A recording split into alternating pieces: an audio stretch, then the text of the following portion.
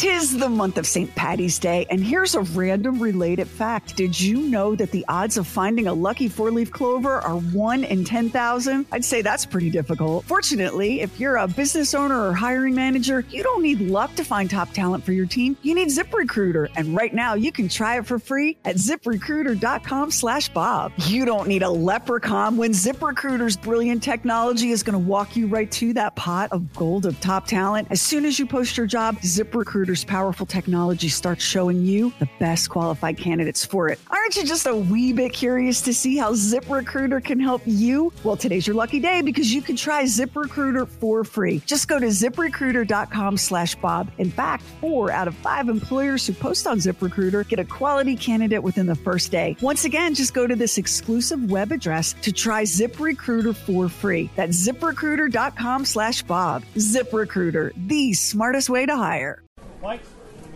We're at a rabbit show in Waynesville, North Carolina. Waynesville's a town of about 10,000 people located roughly 30 miles west of its way more famous neighbor, Asheville, North Carolina.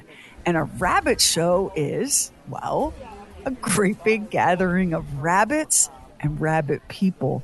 There are dozens of breeds represented here, and these bunnies are competing for best in category and best in show. They are very good companions for people that have anxiety. And some people don't really relate to that. And you see a lot of people that do. And sometimes you'll see a lot of special needs children with the rabbit. This is Cayenne. He is a cinnamon rabbit. They are used for their meat and their hair if they're soft enough. I have probably about 21, 22 adult breeders. But that's not just silver fox. There's like 4 or 5 that are a different breed. There's other breeders that have a lot more than I do. I know one that's probably close to between 50 to 100. I think, and especially for Rex, because I don't know if you've touched them yet, but when you touch them, you'll know what love is. I learned very quickly that while winning won't necessarily turn a bunny into a star, losing just might turn a bunny into dinner. And as the Easter Bunny preps for his annual visit, we're going to take you inside the very weird world of rabbits, including a little human-rabbit cloning experiment. And make out a small beam of light against the mirror.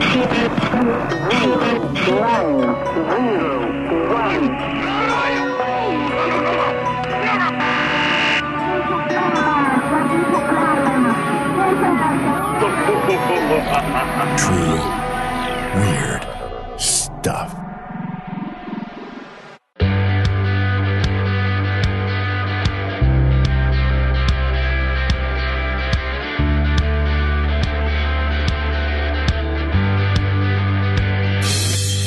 Here comes Peter Cottontail, hopping down that old bunny trail. Hippity hoppity, Easter's on its way.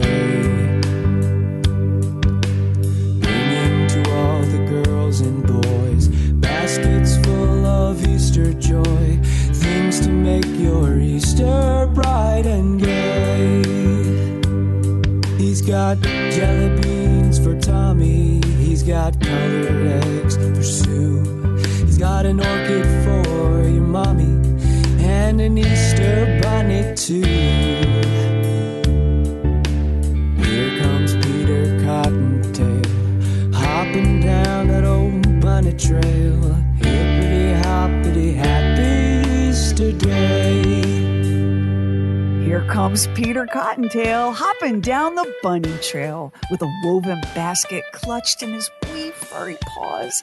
That basket is overflowing with sweets, tiny baby chicks made of marshmallow, even tinier eggs made of fruit-flavored sugar paste, bigger eggs, plump velvety fudge or coconut cream or peanut butter. And look, there's a little rabbit too, solid chocolate or hollow, one bright blue candy eye peering over the basket's handle.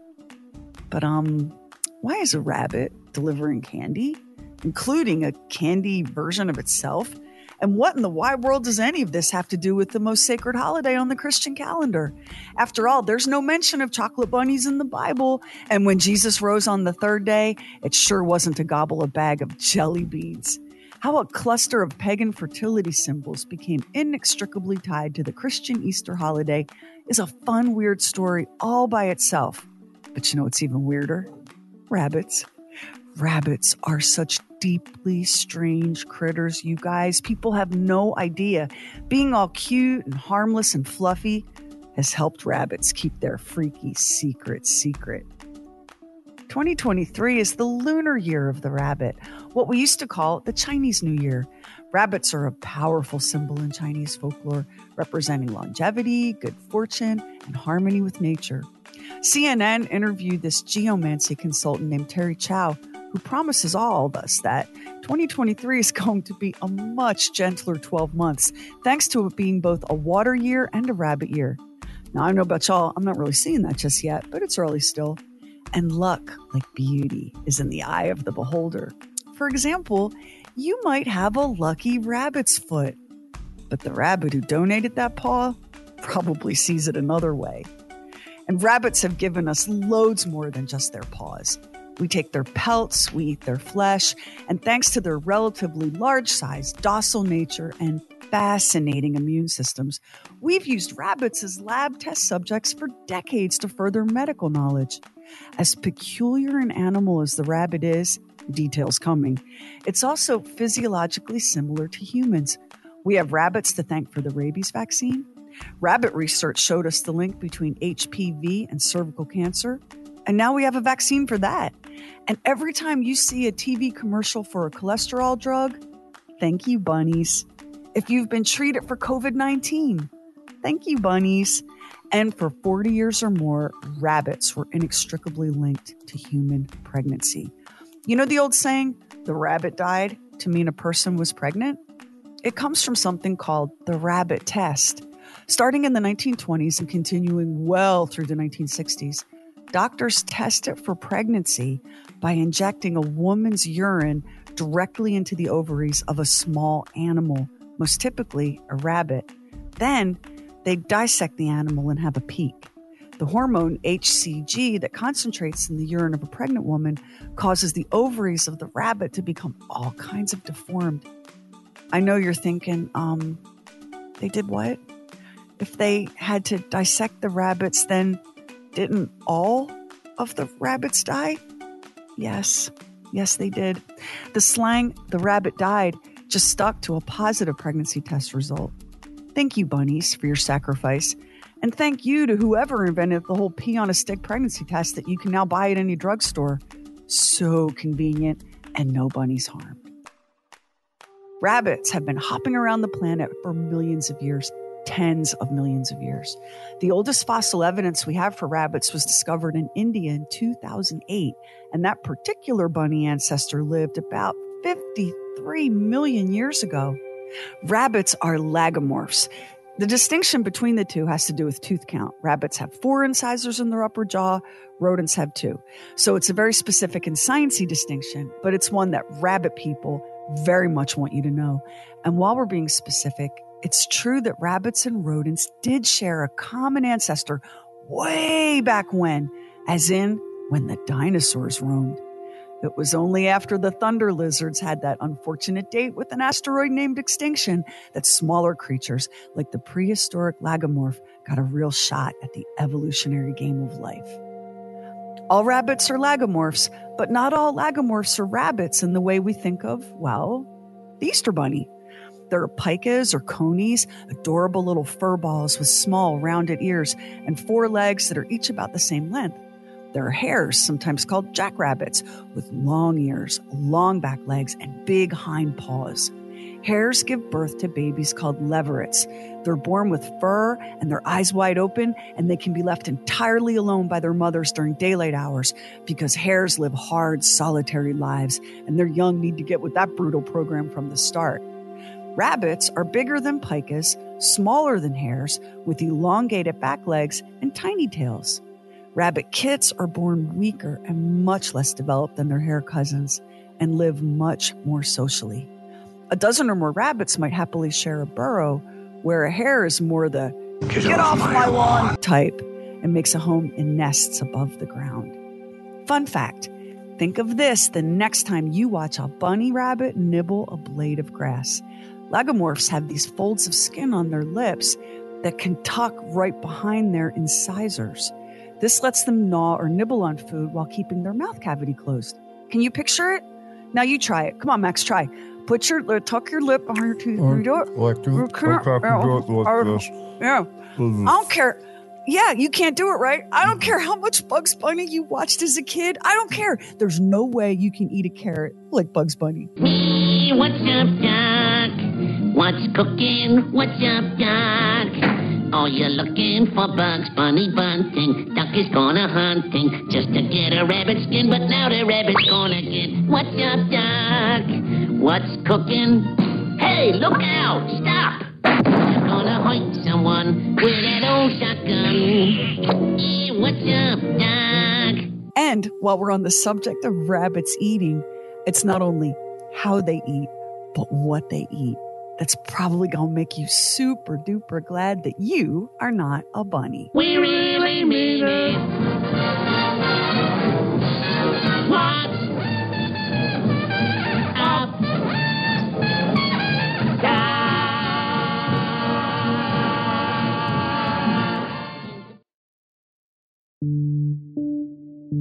So many things inside the body of the bunny are unique, starting with the colon. Yeah, we're going there. As food passes through Peter Cottontail's digestive tract, the colon sorts it into stuff a bunny can digest and use. This pile heads for an organ called the cecum. The stuff a bunny cannot digest heads for the exit. And what I'm about to describe might sound really gross to us humans, but it's just the natural order for rabbits. And if you can get past your initial revulsion, it's a wildly cool thing. Rabbits max out their nutrition by eating their food twice. To pull this little trick out of their hat, you see what we did there? Presto! Rabbits eat and then pass that partially digested food in the form of pellets. These are called cacotrophs, and they're packed with protein and vitamins. You know where this is going, right? Do you? Yeah. To us, it looks like rabbits eat their own poop. It's an essential part of their diet. But cacotrophs aren't poop at all. They're more like reheated leftovers, kind of. Try thinking of it that way. See, all the yummy nibbles that Peter munches down get sent to the cecum, where helper bacteria literally ferment it for a few hours, breaking down whatever grasses or hay the rabbit has eaten to extract every bit of nutrition. Then, check this out, that whole mass gets coated in a layer of mucus. Whoosh, here comes dinner. Rabbits eat their cacotrophs directly as they're passed from the body, and that coating of mucus serves a really important purpose. It helps protect the cacotrophs from the rabbit's stomach acid, which allows the whole fermentation process to continue for a few more hours. That's how bunnies manage to get every last bit of goodness from every last blade of grass they eat. That's amazing, right? Now keep in mind, we're talking about wild rabbits right now. Of course, all of this same biology applies to pet rabbits too, but humans can really screw things up by the way we feed or overfeed a pet bunny. And some people are so grossed out when they see their bunny scarfing down cacotrophs that they try to prevent that. Don't do it. No. Not only were rabbits designed to eat this way, they have to eat this way. And if it makes you that queasy, like maybe just don't kiss your bunny on the mouth. Now, one more thing about rabbits and food. And listen, this is truly nuts. Max, listen to this. Rabbits in the wild can alter the plasticity of their jawbones based on the food that's available. In real time. What? Yes. Rabbits are like bouncy little transformers. They are able to fit themselves perfectly to their environment. Whatever there is to eat, they adapt to eating it. Then they get their cacatrophe on and they eat it again. And if you are now thinking, wow, that is pretty awesome, who knew? Get ready, because the weird world of a bunny rabbit's innards hits a super exciting peak when it comes to reproduction. For starters, female rabbits, all female lagomorphs, have like a double uterus, sort of. They actually have 2 separate uterine horns, each with its own cervix, but no actual uterine body, or what we would call a womb. This is called a bicornuate duplex uterus, 100% the norm in rabbits. And it can happen in humans, but it's crazy, crazy rare. And when it does happen in a human, it creates a very high-risk pregnancy situation. But first, slow down because, I'm sorry, what the heck is a uterine horn? People, I can't help you. I went to Catholic school. Sex ed was pretty much confined to a single semester, taught by our gym teacher, a woman of fearsome reputation, who was, I think, roughly 100 years old, with more muscles than The Rock and skin that had straight up and tanned into leather. Coach Nolan treated sex ed with the same brisk wholesomeness she brought to volleyball. She snapped off the word menstruation like she was calling a play, spoke of conception in only the mistiest terms, and left us all with the very firm impression that an aroused male was, at best, a volatile and unpredictable creature. I don't remember learning much in the way of anatomy at all, if we're being honest. And now, all these years later, I've actually had a couple of kids, and I'm pretty sure the words uterine horn have never been uttered in my presence. But a female rabbit's reproductive system is so uniquely weird that the only other animals on Earth that have one like it are the handful of mammals that lay eggs. The duck-billed platypus and the 4 species of egg-laying spiny anteaters. Mammals laying eggs and rabbits. I mean, how is this even possible? It's very strange.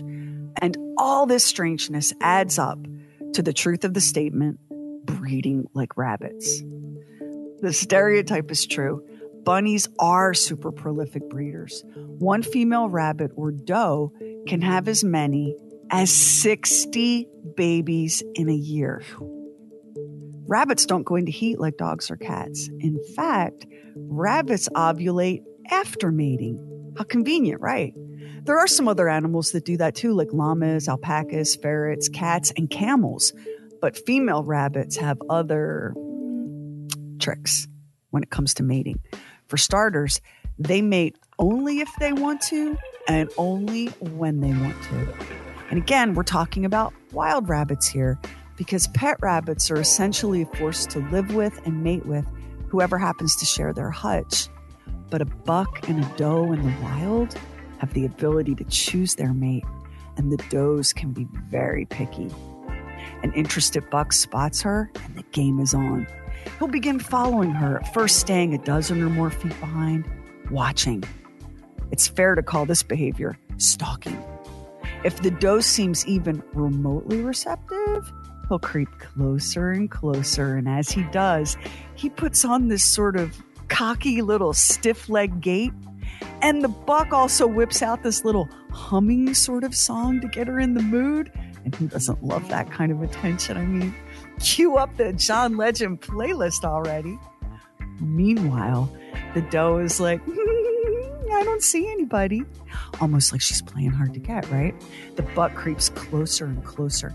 And if his intuition is correct and he thinks, yeah, I'm about to get lucky, he overtakes her, squirting a little urine her way as he zooms past. Now it's on. The pair engage in a little mutual grooming. Your fur is so soft and shiny. Your ears are so big and impressive. And it's go time, lovers. And here's another rabbit cliche that turns out to be absolutely true. It's all over in a couple of seconds. The instant the buck rings his own bell, he literally keels over unconscious. So much for the afterglow, right? You bucks are all the same. It's all humming and dancing till you get what you want and then you pass out. I think I love him. And that's if the doe is receptive. She may not be. And if she isn't, a buck needs to take his humming and his little stiff-legged dancing somewhere else. Because no means no, bunny. But let's say this time the buck was successful. Now he's out cold, recovering from those heroic 4 seconds of rabbit romance. This is our chance to go inside the body of the female bunny, where so many strange and wonderful things can and do happen. For starters, female rabbits can mate in any season. They can mate while they're already pregnant. They can mate while they're lactating. But the strangest and most wondrous thing about her body is how incredibly sensitive she is to her environment. When food is scarce and survival is threatened, the doe may reject mating altogether. And if she does mate and become pregnant, a doe under some sort of environmental threat may reabsorb her litter. Yup, that means just what you think. She's pregnant, looks around, thinks to herself, this is no place for a helpless baby bunny to be born. And she shuts the pregnancy down.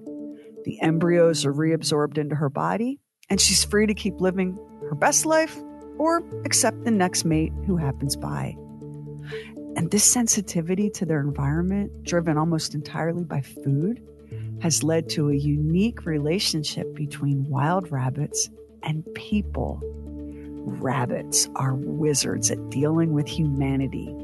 We come barreling into their peaceful meadows and forests, tearing down trees, bulldozing the earth, carving out pathways and roads, and so much noise. Rabbits watch us, and they're like, what have we here? At first, we humans create nothing but chaos. We disrupt their burrows, their feeding, their ability to produce young. Panicked does reabsorb their litters. Hierarchies are disrupted. Rabbits are social animals and they live in community groups. All seems lost, except rabbits have us figured out. They watch us building our roads and erecting our fences. And then they use those very roads and pathways to spread out and expand their own territories. Wild rabbits have even been known to travel along railway lines. And when Beatrix Potter wrote the now classic story, The Tale of Peter Rabbit, she may have taken some creative liberties with how the bunnies were dressed, but the raiding of Farmer McGregor's garden and Father Rabbit ending up baked in a pie, that's facts.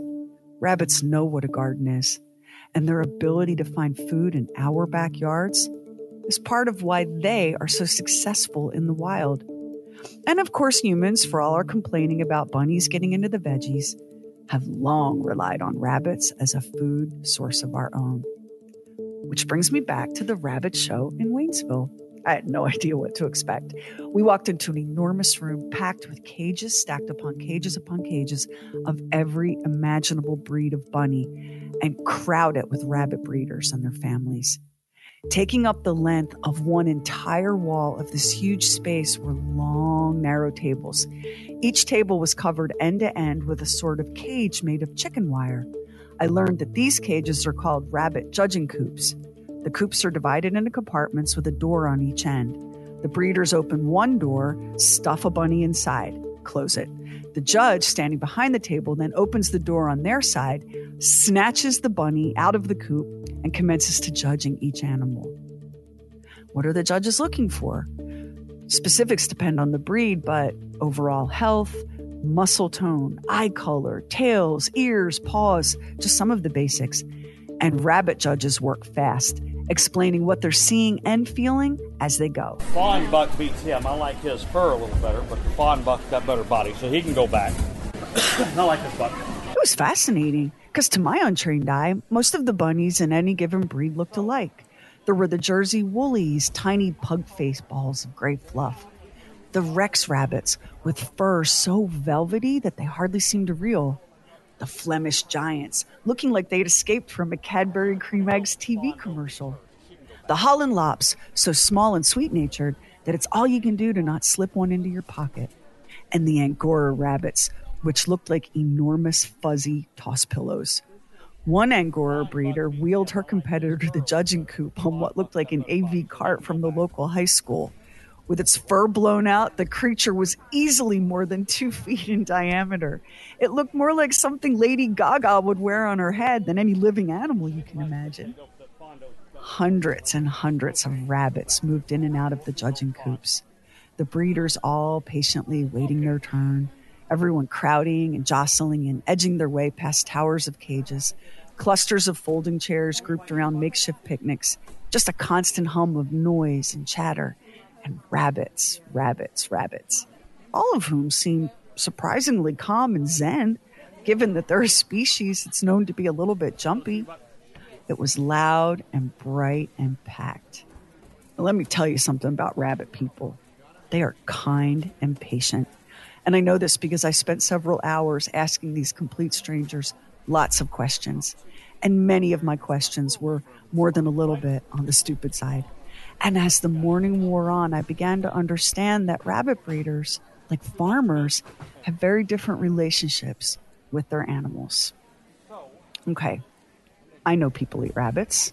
I've been to the state fair. I've seen the meat rabbit exhibit. I've seen rabbit on restaurant menus. I've actually even tried rabbit a time or two. I didn't like it, but that might be the way it was prepared, or more likely, honestly, it might be because in my head, rabbits are friends, not food. Look, I just wasn't prepared for what I learned at the rabbit show. I thought a rabbit show was going to be like a dog show or a cat show. You know, a show for pet bunnies. But breeder after breeder, as they explain why they love the lops or the woolies or the satins or the Rex, never failed to mention how very delicious these rabbits were.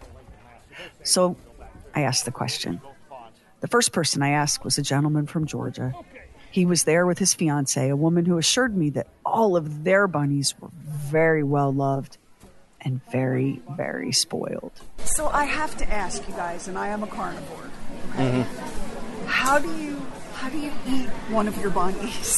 Like, how does that work? The only way I've had it so far, a friend of ours cooked it for us. She's put the whole rabbit in a crock pot and let it sit and simmer, and eventually the meat was able to fall off, or we were able to pull the meat off and made barbecue rabbit. Folks, you're just not going to hear that at the Westminster Kennel Club dog show. No matter how many times I asked the question, how can you eat your bunnies? No matter how I phrased it, every answer I got was in the form of a recipe. The last breeder I spoke to about it nodded her head and said, "You're a city person, right?" She said, "Life on the farm keeps you closer to where your food comes from." She said, "We can love these animals and care for them and be nourished by them." And then she added, "Plus it does cost to keep them. If they're not superstars, they're dinner." Dinner, or a jaw-dropping scientific experiment. Back in August 2003, an odd article appeared in the Washington Post. Journalist Rick Weiss reported that Chinese scientists had succeeded in creating hybrid embryos containing both rabbit and human DNA. Their stated goal was to develop a plentiful source of embryonic stem cells for both research and ultimately for medical use. The majority of the resulting clone DNA was human. The remainder was mitochondrial DNA from rabbits. They didn't implant these clone embryos, and existing research suggests that they would never grow into a viable fetus even if they were implanted, which means that for today at least, the idea of a wild bunny man from Shanghai is the stuff of sci-fi and urban legend. But the very existence of a human rabbit clone caused an international uproar over the ethics involved. A biologist at Harvard called the experiment a big advance, saying it could lead to new insights and knowledge in human development, along with many practical medical applications. A professor of bioethics at the University of Wisconsin-Madison argued that the cloning experiments had followed ethical guidelines and should be permitted to continue. The Catholic Church entered the chat with a hearty, "Absolutely not." Speaking for the U.S. Conference of Catholic Bishops, Richard Dorflinger called the human rabbit cloned embryos, quote, "human enough to merit the same protections granted human life." It's just enough, isn't it, to make your imagination run wild? What special gifts or traits might we borrow from our bunny friends? And what might the world look like if rabbits, with their strange and wonderful ability to adapt their bodies in real time to their environment? What if rabbits were suddenly intelligent, sentient, and the same size as us? Why do I have the feeling that the tables might turn on Mr. McGregor? And perhaps this time, it's the farmer who ends up baked in the pie. It's a lot to think about as you bite the ears off that chocolate bunny. A whole new perspective on those trembling, balls of fluff that freeze into perfect stillness when you come upon them in your yard. It's no accident that those rabbits are there. They know you. They know your ways. They've adapted to live with you side by side. And no matter how many of them you try to wipe out, I promise they'll just make more. So we learned a lot that day at the rabbit show. One breeder told us the dog people were crazy. Cat people are weird. But there's nothing worse than chicken people. So be on the lookout for the True Weird Stuff team at a chicken show near you.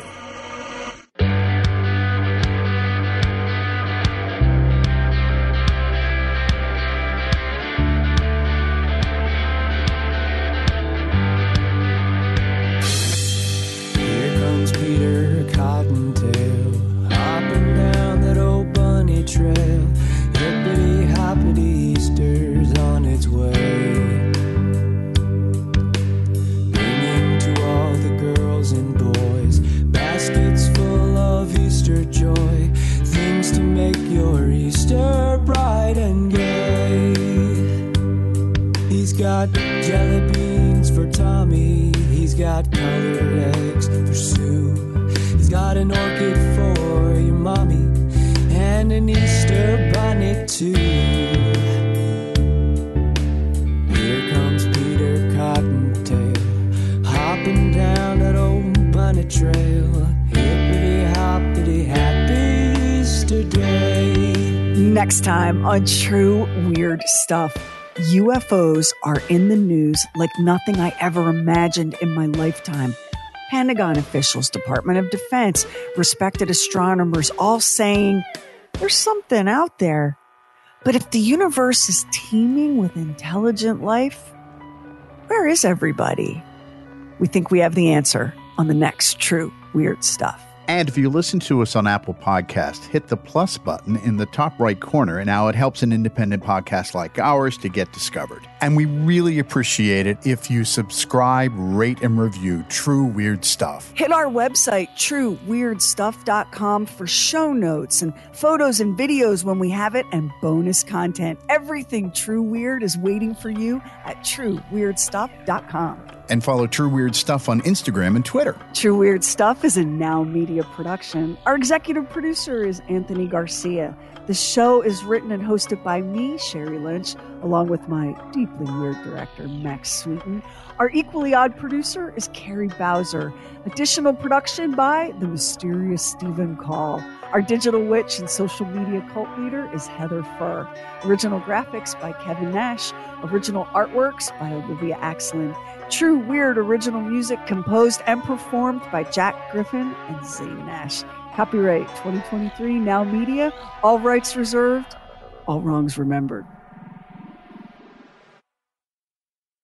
'Tis the month of St. Paddy's Day, and here's a random related fact. Did you know that the odds of finding a lucky four-leaf clover are 1 in 10,000? I'd say that's pretty difficult. Fortunately, if you're a business owner or hiring manager, you don't need luck to find top talent for your team. You need ZipRecruiter, and right now you can try it for free at ZipRecruiter.com/Bob. You don't need a leprechaun when ZipRecruiter's brilliant technology is going to walk you right to that pot of gold of top talent. As soon as you post your job, ZipRecruiter's powerful technology starts showing you the best qualified candidates for it. Aren't you just a wee bit curious to see how ZipRecruiter can help you? Well, today's your lucky day because you can try ZipRecruiter for free. Just go to ZipRecruiter.com/Bob. In fact, 4 out of 5 employers who post on ZipRecruiter get a quality candidate within the first day. Once again, just go to this exclusive web address to try ZipRecruiter for free. That's ZipRecruiter.com/Bob. ZipRecruiter, the smartest way to hire.